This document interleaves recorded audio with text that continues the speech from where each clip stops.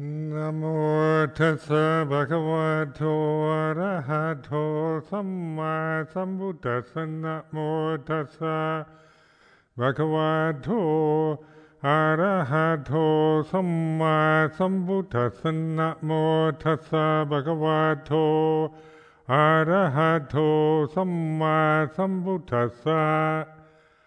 Aparutade sangamatassa tawara e soravanta bamunchantu satang.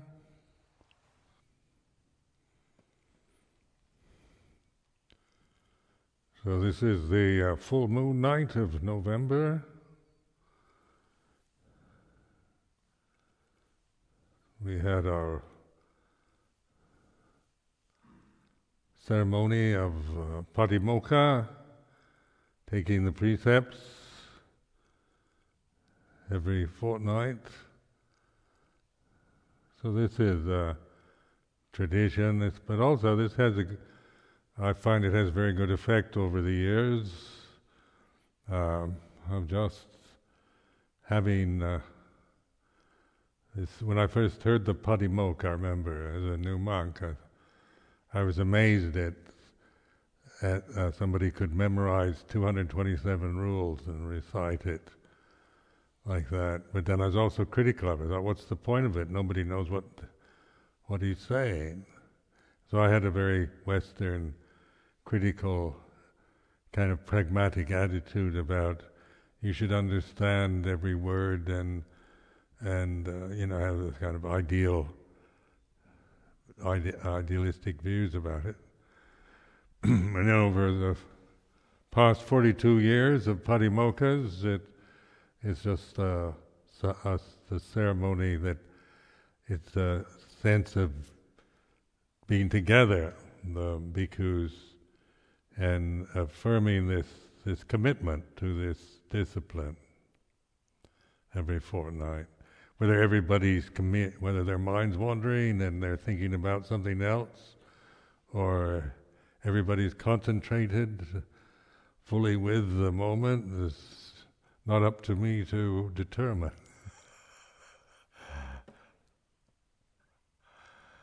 But this is what the ceremonies are: tradition, customs. That they it's not about individuals, and but about say for monastic life, commitment to the holy life.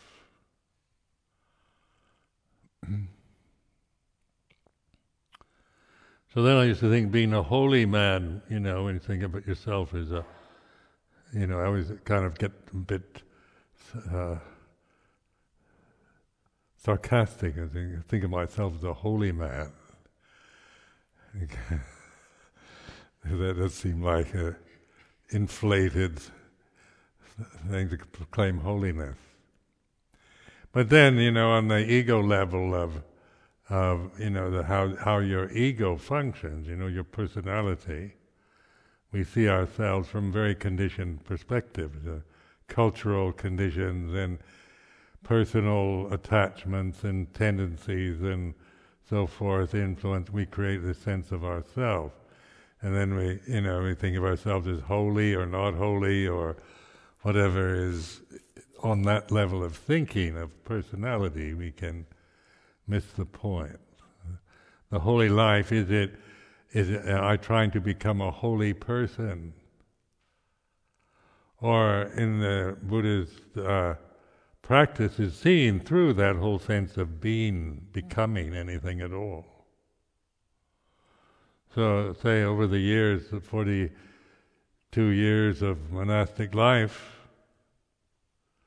the aim is not towards becoming a holy man or an enlightened person or an arahant or anything, but not being anything, not being anybody. Being empty. And being very simple, because emptiness, not being anybody, is very simple. As soon as you create yourself into a person, life becomes increasingly more complicated. So if I can see myself as a holy man, then then that puts me in a position, if I don't see what I'm doing and I attach to that perception, then I have problems that are anything but holy. And so one just it gets defensive or feels guilty or self-critical, or you're trying to prove, you're trying to impress or try to force yourself to live up to some ideal of holiness. The direct approach of the Buddha is just to observe, be the observer. So this is the Buddho in this tradition that we use. This is the key word, the Buddho practice. Being this observer, not being somebody who observes or somebody who is mindful in that way, but just being it, being the knowing here and now.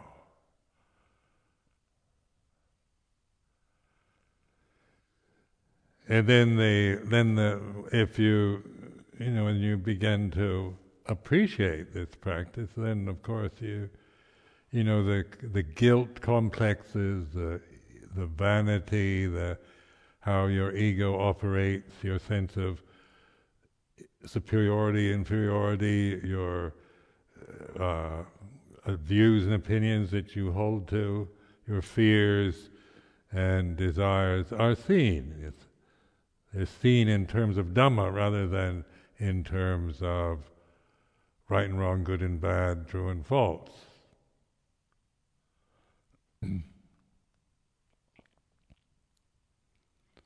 So that's quite it's very simple, but remember that the personality is complicated.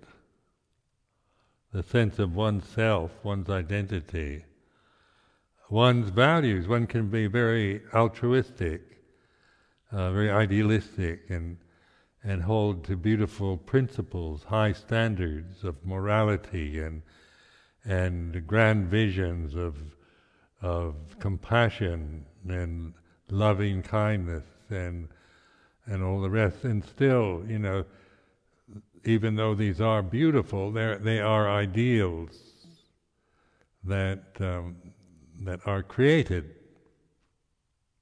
It's not Dhamma yet to hold to be attached to ideals, but to be aware of attachment to ideals, and that is the path itself. That's Majjhima Patipata.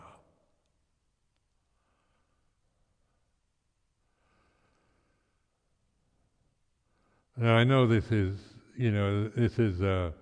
difficult to understand for some people, because we are, we can be very attached to our ideas of how things should be, and then we're right, but in that way, in terms of how things should be, if everything was fair and just and so forth, then it should be like that. But when we start observing Dhamma, we're not talking about how things should be or shouldn't be, or about qualities or quantities, right and wrong, good and bad, true and false, or purity or impurity, but being the knowing, the Buddho, observing all conditions are impermanent. That's all the thoughts, all the body itself, the sensory experiences we have, our emotional habits, the ideals we hold to, our fears, desires, the dark shadow, the evil side of ourselves, all of it is then seen in terms of anicca, dukkha, anatta. All conditions are impermanent. So we call that then refuge in Buddha and Dhamma. So Buddha is not an ideal. When we can idealize Buddha, we can create idols, Buddha rupas, and we can, we can form, project all our best thoughts, most magnanimous views, and that onto how the Buddha is. The Buddha should be all compassionate, all wise, all knowing, all loving. So that can be inspiring for us, but still, that's still coming from the ego, from the thinking mind. It's still conditioning. It's not a judgment, not saying it's bad or wrong, but it is conditioned. And we can be so attached to our ideals that we can't see beyond them. We merely judge ourselves and others in the world we live in from the ideals we have, which are always going to create some sense of something's wrong. There's always, if one is just bound into the conditioned realm, the samsara, if that's all we know, there's always something wrong with it. There's always a sense of anxiety or fear, isn't it? Fear is a primal emotion we share with all the creatures that are on this planet. This is a fear realm. Survival, isn't it? And there's always danger. And then there's birth and death. And there's so many unpredictable possibilities, from tsunamis, earthquakes, volcanoes, whirlwinds, hurricanes, meteorites, who knows what, this realm we're living in is like this. The conditioned realm is a dangerous realm. It's a frightening realm. Because conditioned phenomena is like this. It's not an ideal, it's not, it can be beautiful, but then it can also change from being wonderful to being horrible. So in this Puto-Tamo relationship, then we're observing this. We're not saying, it's not a attachment to some kind of negative view of the world, but knowing the world is the world, so that we're no longer, seeking our refuge in the conditions that are changing. Because it is, hopeless, isn't it, to seek stability and safety in that which is basically unstable and unsafe. We have to spend a lot of time deluding ourselves, convincing ourselves that everything is okay, or that we should live our lives to perfect the world. So we have the perfect society where everything is what it should be. Everything is fair and just, equal, everybody's enlightened and kind, and that's how we should dedicate our lives towards this progressive sense of progress, towards reaching some ideal state, some utopia, some paradise where everything is exactly as I want it to be. But if I do that, then I'm going to be terribly disappointed, because that's not Dhamma. That's not the way it is. So when the Dhamma is observing the way it is. So when we observe change, all conditions are impermanent.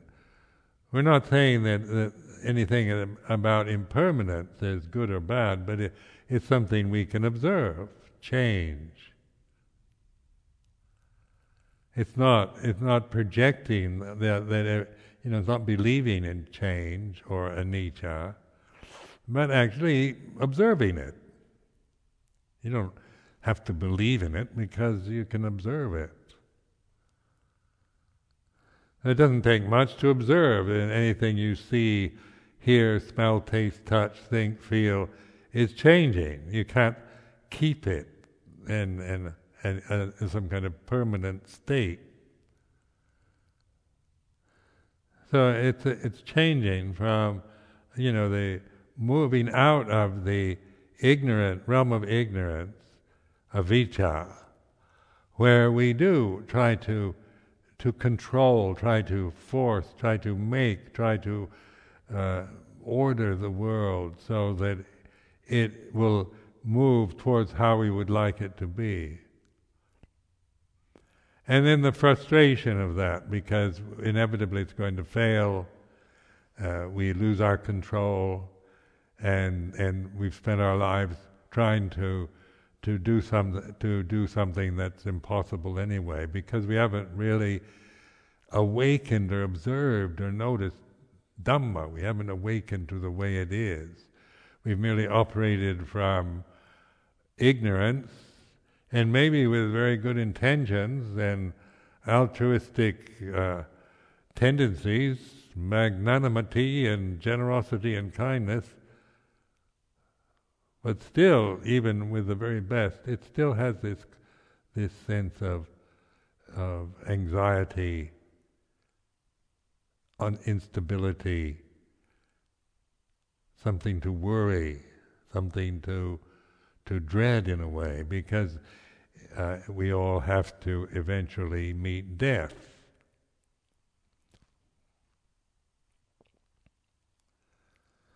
So death is a result of being born. Now a Buddhist has this kind of common sense attitude. If you don't die if you've never been born, and it's so obvious. You don't get old and sick, although those people who've never been born yet aren't getting old or sick yet, or dead or dying. So this sounds absurd. It's just pointing to the fact that birth itself is the cause of death, of old age, sickness, and death. So this is reflecting on the law of karma, cause and effect. The conditioned realm is cause and effect. What begins ends. What is born dies. And then that's the way it is. This is it's not saying that it's right or wrong, good or bad, but it is like this.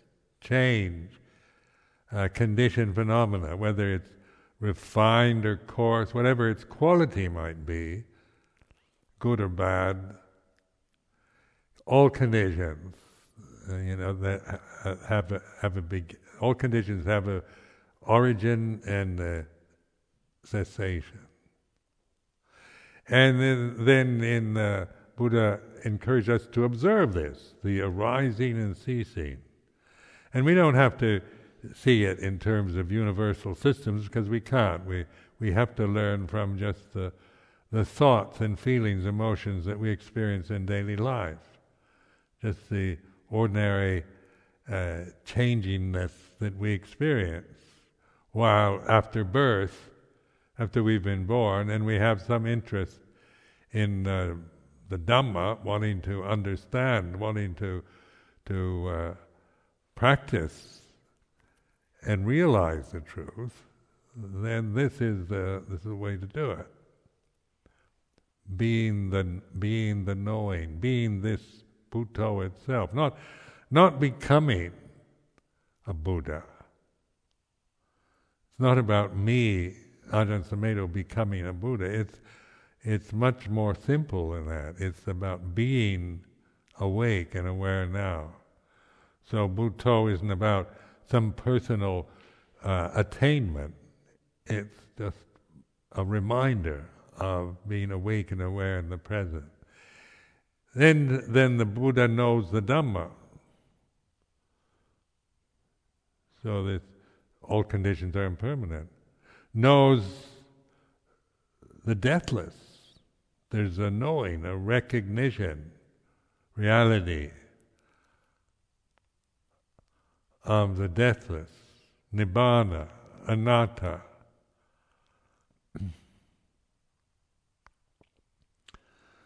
So there's a knowing, there's a discernment, knowing the conditions are like this.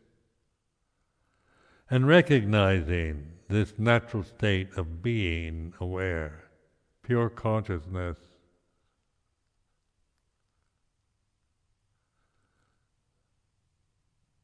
Being this itself, discerning it, recognizing it, cultivating this, so then we can see, we can observe, we have perspective on the conditions, on our karma, whatever happens, whatever, we physically or emotionally, mentally, psychically, it's like this.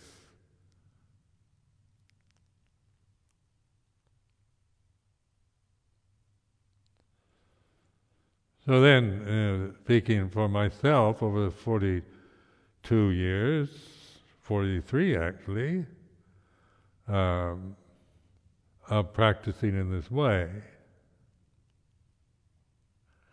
is that it is, determination to, this is the whole point, the whole purpose, this is the priority, awakened attention in the present. So it's, you have to, I've had to remind myself of this because the world does impinge, does intimidate, influence, is very threatening to one's emotions or personal preferences or values or to the sense of oneself. I hear people always wanting to find out who they are, wanting to prove themselves or have some strong identity.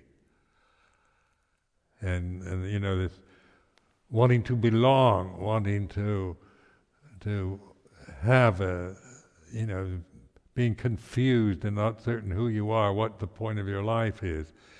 And so searching or trying to find something to identify with, some condition, some group, some religion, some cause that will give me a sense of myself.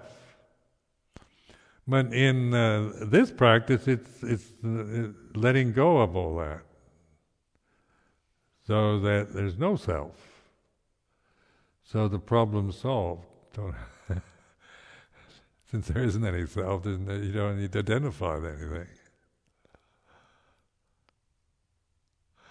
Now that you can't conceive, because the thinking mind is all about self. When I start thinking, then I do, I get back into I am Ajahn Sumedho, 42 years, and Buddhist monk and all that kind of stuff. So that is, that creates a sense of self, if I really believe it.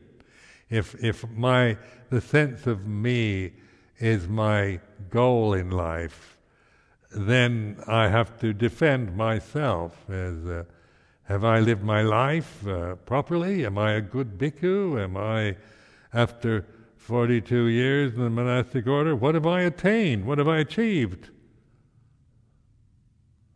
And then it goes on into, how, defending or feeling disappointed or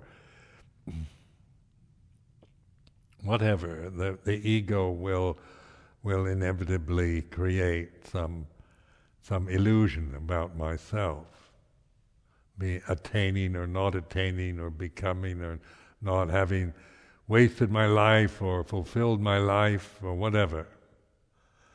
But the priority has been the awakened attention, not the condition. So that whatever way my ego creates, there's a knowing of that, no longer a believing or attachment or an interest in what the ego produces.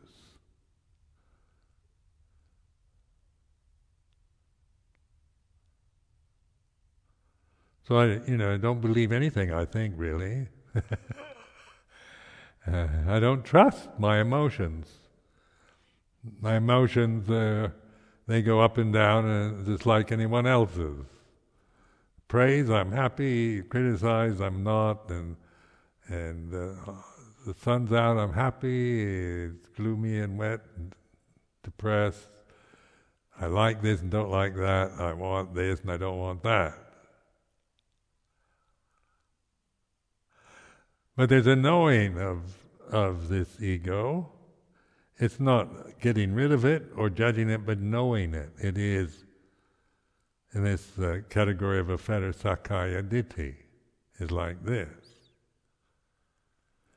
And getting to know it so well that it no longer has any ability to delude. So that's where this continuous reflection, I want, I don't want, I like, I don't like, is this. Listen to it, but I don't believe it. I'm not interested in grasping it. So it is the sati sampajanya, remembering this emptiness, this point, this stillness.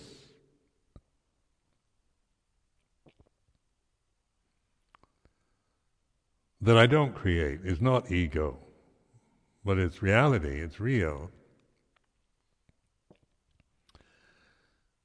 It's recognized.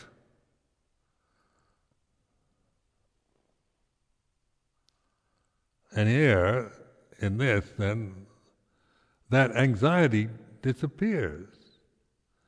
And just, I've played around with this for a lot, just going into the concerns of the world, the concerns of the Sangha, concerns of Amaravati, concerns of this and that, and then that, going into that realm is like this.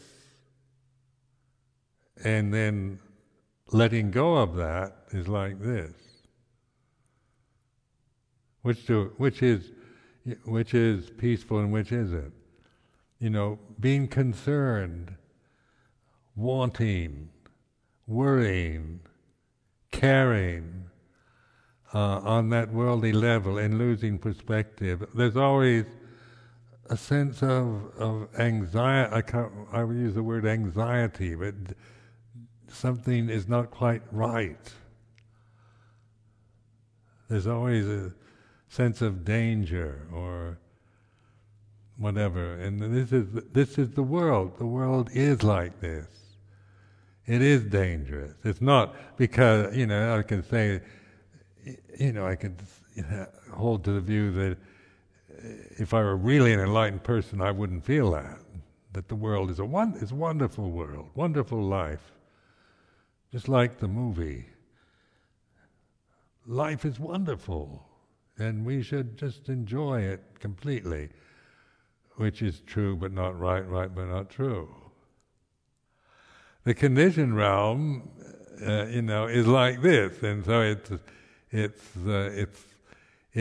can be wonderful, it can be marvelous, and it can be horrible, it can be boring, disappointing, disillusioning, full of hope, expectation, happiness.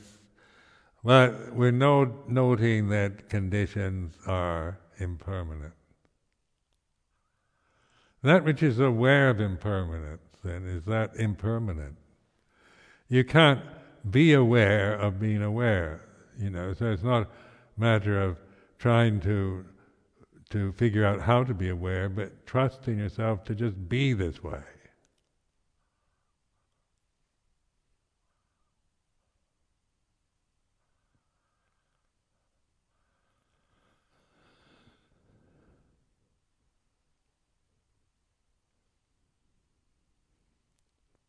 So the simplicity of the life is being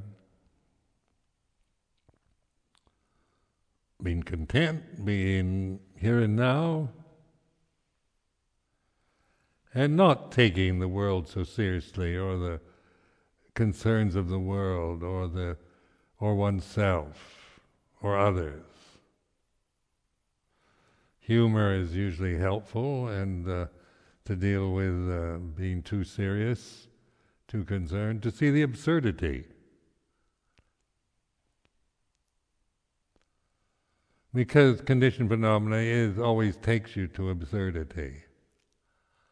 So it's meaning that taking oneself seriously as a monk or a nun, it will take you to absurdity.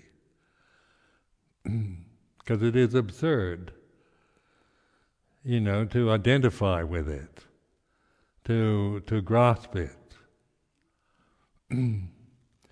Because to shave your head and put on this robe in a society like this it's being slightly ridiculous in the terms of the society. It's absurd. And then to seek an identity in the society as a holy man or holy person or a monk or a nun is a bit silly, isn't it? Because the whole point is not to increase the sense of self, but to help to let go of the sense of a self. Like I was talking to Natiko the other day, who just disrobed, and he said how wonderful it is to go into a shop now and just be a normal person, not have stand out in a robe and shaven head and have to be a monk, and go into a restaurant and just be an ordinary bloke, and what a relief it is. Because on a personal level, isn't it, this is you're always kind of slightly out of touch. You don't fit in, especially in the Western world. So, and I've been through this myself, going into, first coming to live in London, having to, in Thailand, of course, you kind of, even though you're a foreigner in Thailand, you find a place in the, you have a place of respect in their culture. But coming to London, just they say Hare Krishna, skinhead, all these ridiculous words. What are you doing walking around like that? Why do you wear those bed sheets or curtains, or what are they? How they see our robes? Schoolboys point and jeer. It's worse on the continent. At least the English are polite about it. They pretend they don't see you, usually. But this also, in terms of the ego, of the sense of myself as a person, it makes me self-conscious. I stand out in the crowd, isn't it? I slightly look funny, to people that don't understand what it is. I look like some wacky old man. I could be president of the United States. But instead, here I'm a Buddhist monk in England, shaven head, ochre robe. Slightly absurd, isn't it, in terms of the society?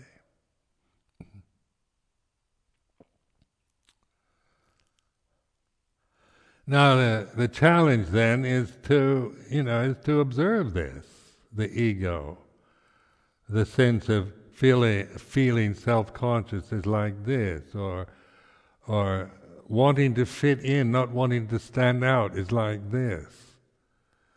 Not wanting schoolboys to make fun of me is like this. I'm not asking the society to respect me or understand me, or for schoolboys to, when I come by, to get down on the ground and bow to me. I don't expect but because that's not, I wouldn't even want that. But the point is how to put the priority is the awareness, not to make me feel safe as a personality anymore, as an individual or a person. So then the only way that you can possibly get out of the self And the self-consciousness and the Sakkaya Ditthi and the ego is through this awareness. That's the only exit that I've found. Unless I just, hide away or just, try to control things so I have the least amount of opportunity to feel self-conscious. So then this is, this is what I've done. This which is non-self is the refuge then. In this emptiness, there's no self, there's no monk, there's no Ajahn Sumedho, there's no absurdity. It's pure, and yet it's present, it's reality itself. But it's not making any problems, not compounding, not creating anything into it. Pure presence, pure awareness, very simple. But it's not anybody. It's not like I have, if I say I've attained it, that's misleading. It's not about attaining or becoming anything, it's just recognizing. Dhamma, seeing Dhamma, rather than seeing oneself always in terms of qualities or relationships, ideas, ideals.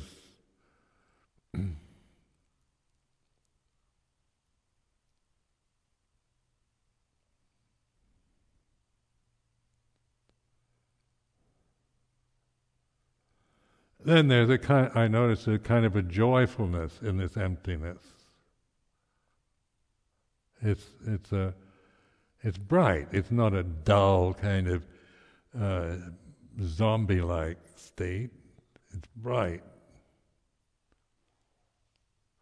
But then the conditioned realm is so strong, because the nature of the body and the senses.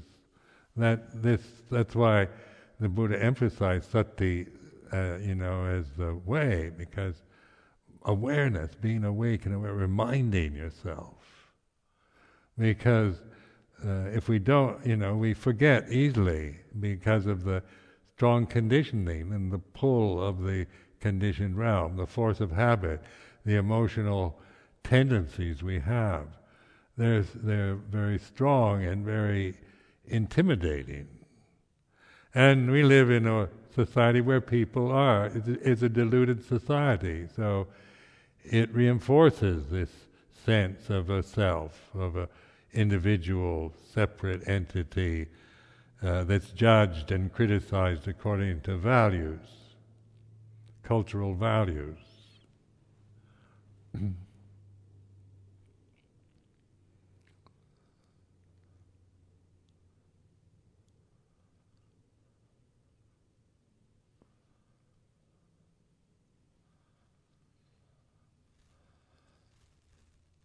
So this is, to encourage you to, because this is the point of our life.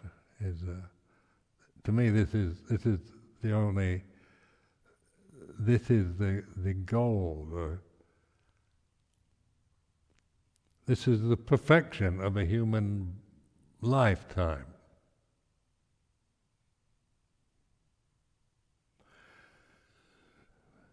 Because it is perfect.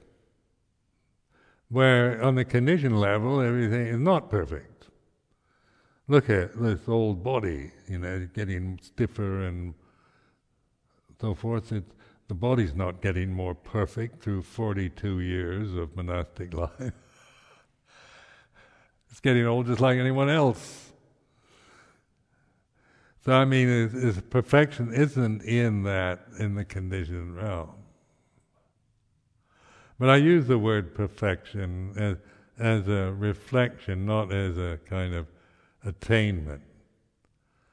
Because then, when we recognize or awaken and recognize the value of this awakened attention in the present, then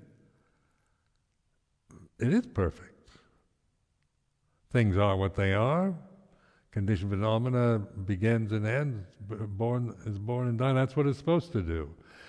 And then when I forget that and get caught up into my likes and dislikes and preferences, then it shouldn't. I don't want life to be like this. I want this and I don't want that. And I'm disappointed in this, and I hope and I fear and I dread, and then I'm back into that realm of anxiety and self-consciousness. Then I remember, stop that. Puto, here and now. Sound of silence.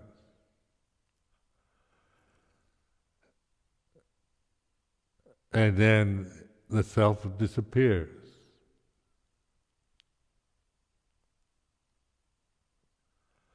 Then discerning the self being somebody, and the world in the conditioned realm is dukkha, it's suffering. And this awareness is non-dukkha, non-suffering. So then, you're discerning, it's not judging, it's not criticizing, it's noticing, observing.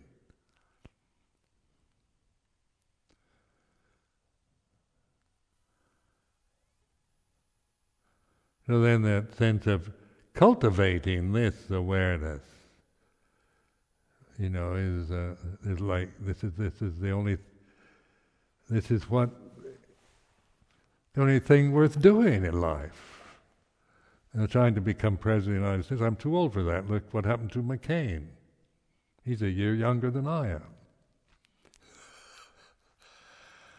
am. I thought, you don't want to elect a 73-year-old man into the presidency of the United States. Yeah, it's not, being this old is not, you don't have much energy. And to be president of the United States must take an awful lot of energy, to be a focus for the whole world, to criticize and make fun of like they do the present president. I'm glad I'm not in that position. And then being 75, it's my 75th year. But that's just a convention, isn't it? That's not a person. That's just a way of thinking, identity that I am 75 years old, because, it could be Sakkaya Ditthi, or it could be just convention. It is what it is. So if I start, attaching to that I am 75 years old, I'm not quite 75 years old yet, but getting closer. That is, it is what it is. It's a convention. So it's seeing it and recognizing it. Still, I can talk like this, but it's different than if I actually identified with that perception, grasped that perception. Because the refuge then is in the awareness of that, not in the perception of being an old man, 75 years old. That, there's that perception and there's a knowing of that. That which is aware of that thought, I'm an old man, is like this. That which is aware is not a perception. And yet it's real, it's reality. I know, it's not making it up. It's not trying to fool myself, playing games with my mind. It's just observing, being this Puto, a knowing Dhamma the way it is. Sankho, then Sankho is Supatipanno. This means cultivating this emptiness this way of non-attachment, non-self. The cultivating it then is it doesn't mean, it is not personal anymore. It's just, that's where you recognize this, the value, the liberation, the joy of not being anybody, not being anything. But it's not a perception of not being. I don't, create a perception that I'm nobody. That's another delusion. It's a discerning of non-self. This stillness, this awareness. Then the sense of a self arises and ceases in it. And so I'm an old man. It arises and ceases in this. When that perception ceases, there's still this stillness, this conscious presence that I don't create, I recognize. And then cultivated is by trusting in it. Keep reminding yourself, no matter how you're feeling or what's going on in the world. So making that your priority, no matter what happens, good or bad, praise or blame, success or failure, these are not obstructions to the path. Nobody can take this away from you. Once you really appreciate, recognize it, then there's nobody even knows about it. So how can they take it away?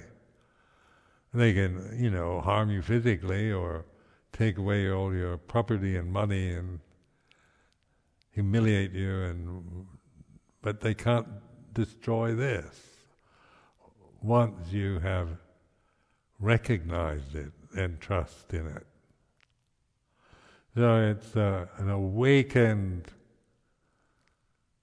within the limitation of this human form, but recognize that this human form is not yours. It's just like the trees or the flowers or anything else, any other forms. It is what it is. But in this life, we're experiencing consciousness within this limitation of this form. So, and it makes life simple. So then we learn from the way we are, from the karma we have, from the body that we have, from the emotional tendencies that we have, whatever they are, and being aware of it, that's all that's necessary. That's the path. Not the judge of it. When you start judging it, then you're back into the self again. You're comparing that somebody else, how you should be or shouldn't be, or comparing yourself with somebody else or with some ideal.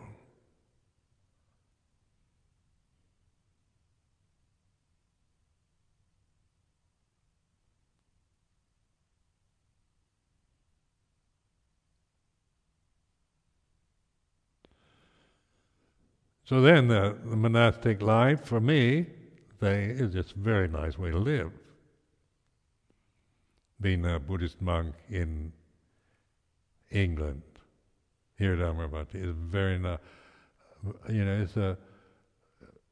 It's a simple, honorable way to live that has value to, helps oneself as well as has benefits others.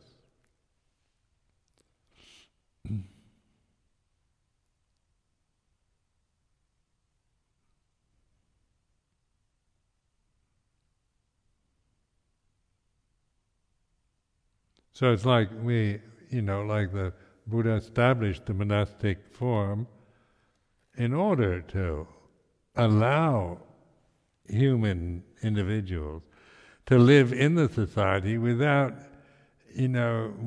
remorse or being caught up in the foolishness of the society, but not kind of spending our time criticizing and rebelling against it, but living within the society we find ourselves in mindfully. And being alms mendicants, then we're dependent upon the people in this society for our basic needs.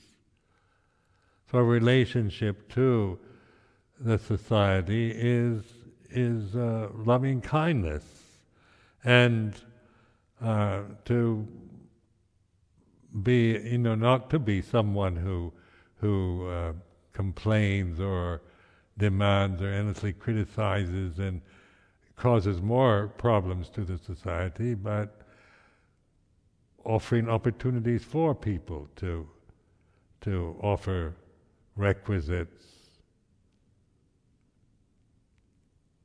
And because of that also people become interested in the teaching of the Buddha, in the Dhamma. And so then we can share what we've learned with those who ask us. So you can see, like Amaravati has a lay person couldn't establish a monastery like this. This is what monks and nuns can do. And then it is a place where dependent on alms, so that people come and do that. And they benefit, they find joy in giving, and maybe faith arises in the practice, in meditation. So that our relationship to the society we're in is a compassionate one, respectful one.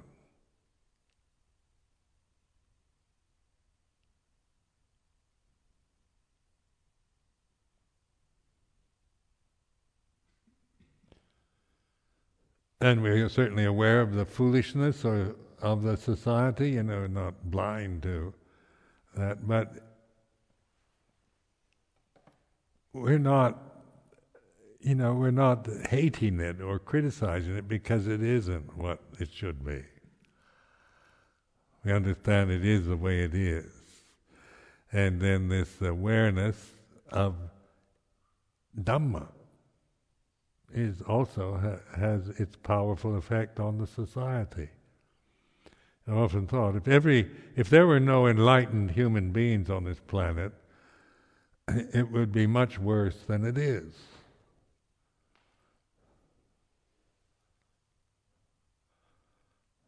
So,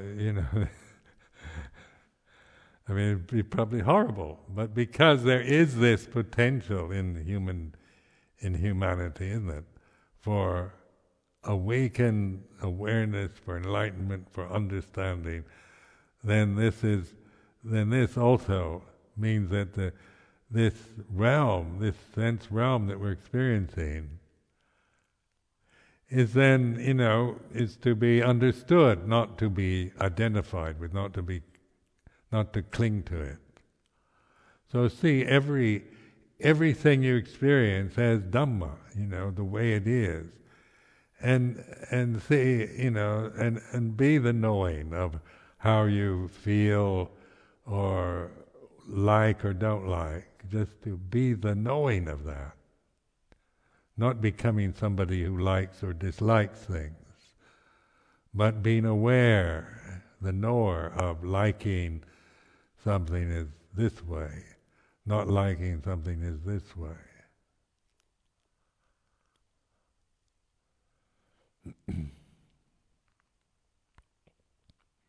And then using everything that happens to you for that.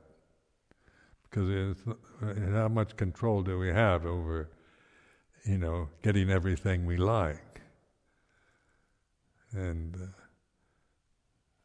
this is a time, worldwide, so many kind of dismal predictions and unexpected changes, political and the economy and so forth, overpopulation, pollution, climate change, you name it. There's a lot of threatening, frightening things happening that you hear about.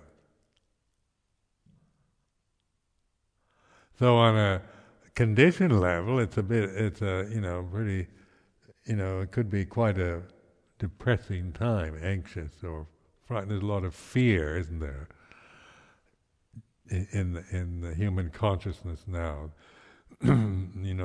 Governments use fear a lot, make us frightened. Because fear, once we lose ourselves in fear, we can be manipulated. Tyrannical regimes always, create fear because then they've got control over you. If I can make you afraid of me, then I can control you. And the present age, there's a lot of things to fear, or is it just the natural change of this planet, this solar system, this way?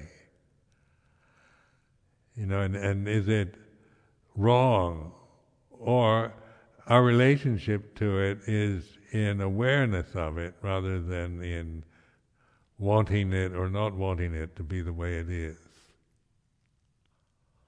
Wanting it to be better than this, or not wanting it to be like this. So this is, ask yourself, which is peaceful and which is not? Grasping conditioned phenomena, is that peaceful? Does that bring happiness? Does that bring contentment? Is that the end of anxiety, by grasping conditioned phenomena? Or not grasping of it? And this is for you to discern, to know for yourself. So in my own practice, they have, emotions arise, wanting, like in the past, wanting something I don't have, wanting the monastery to be peaceful and harmonious, wanting Amaravati, the community here, to be peaceful and harmonious, and then letting go of that desire. Now, wanting it to be peaceful and harmonious when it's not, just observing, wanting it to be something that it doesn't seem to be, is like this. And then just observing, grasping that desire, makes me feel anxious and discontented.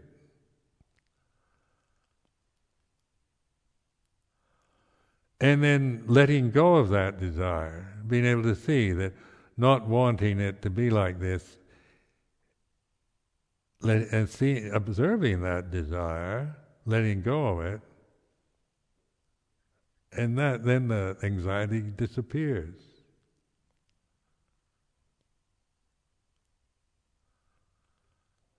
So it's like discerning it. Which way do I want to be? Do I want to be someone anxious and worried and become controlling?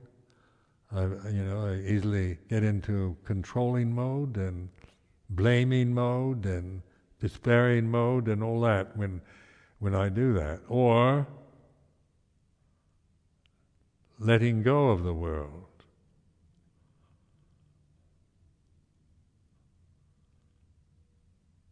And so then you see for yourself, bhajatang vetidapo vinui, to be known for yourself, the deathless, the non-self.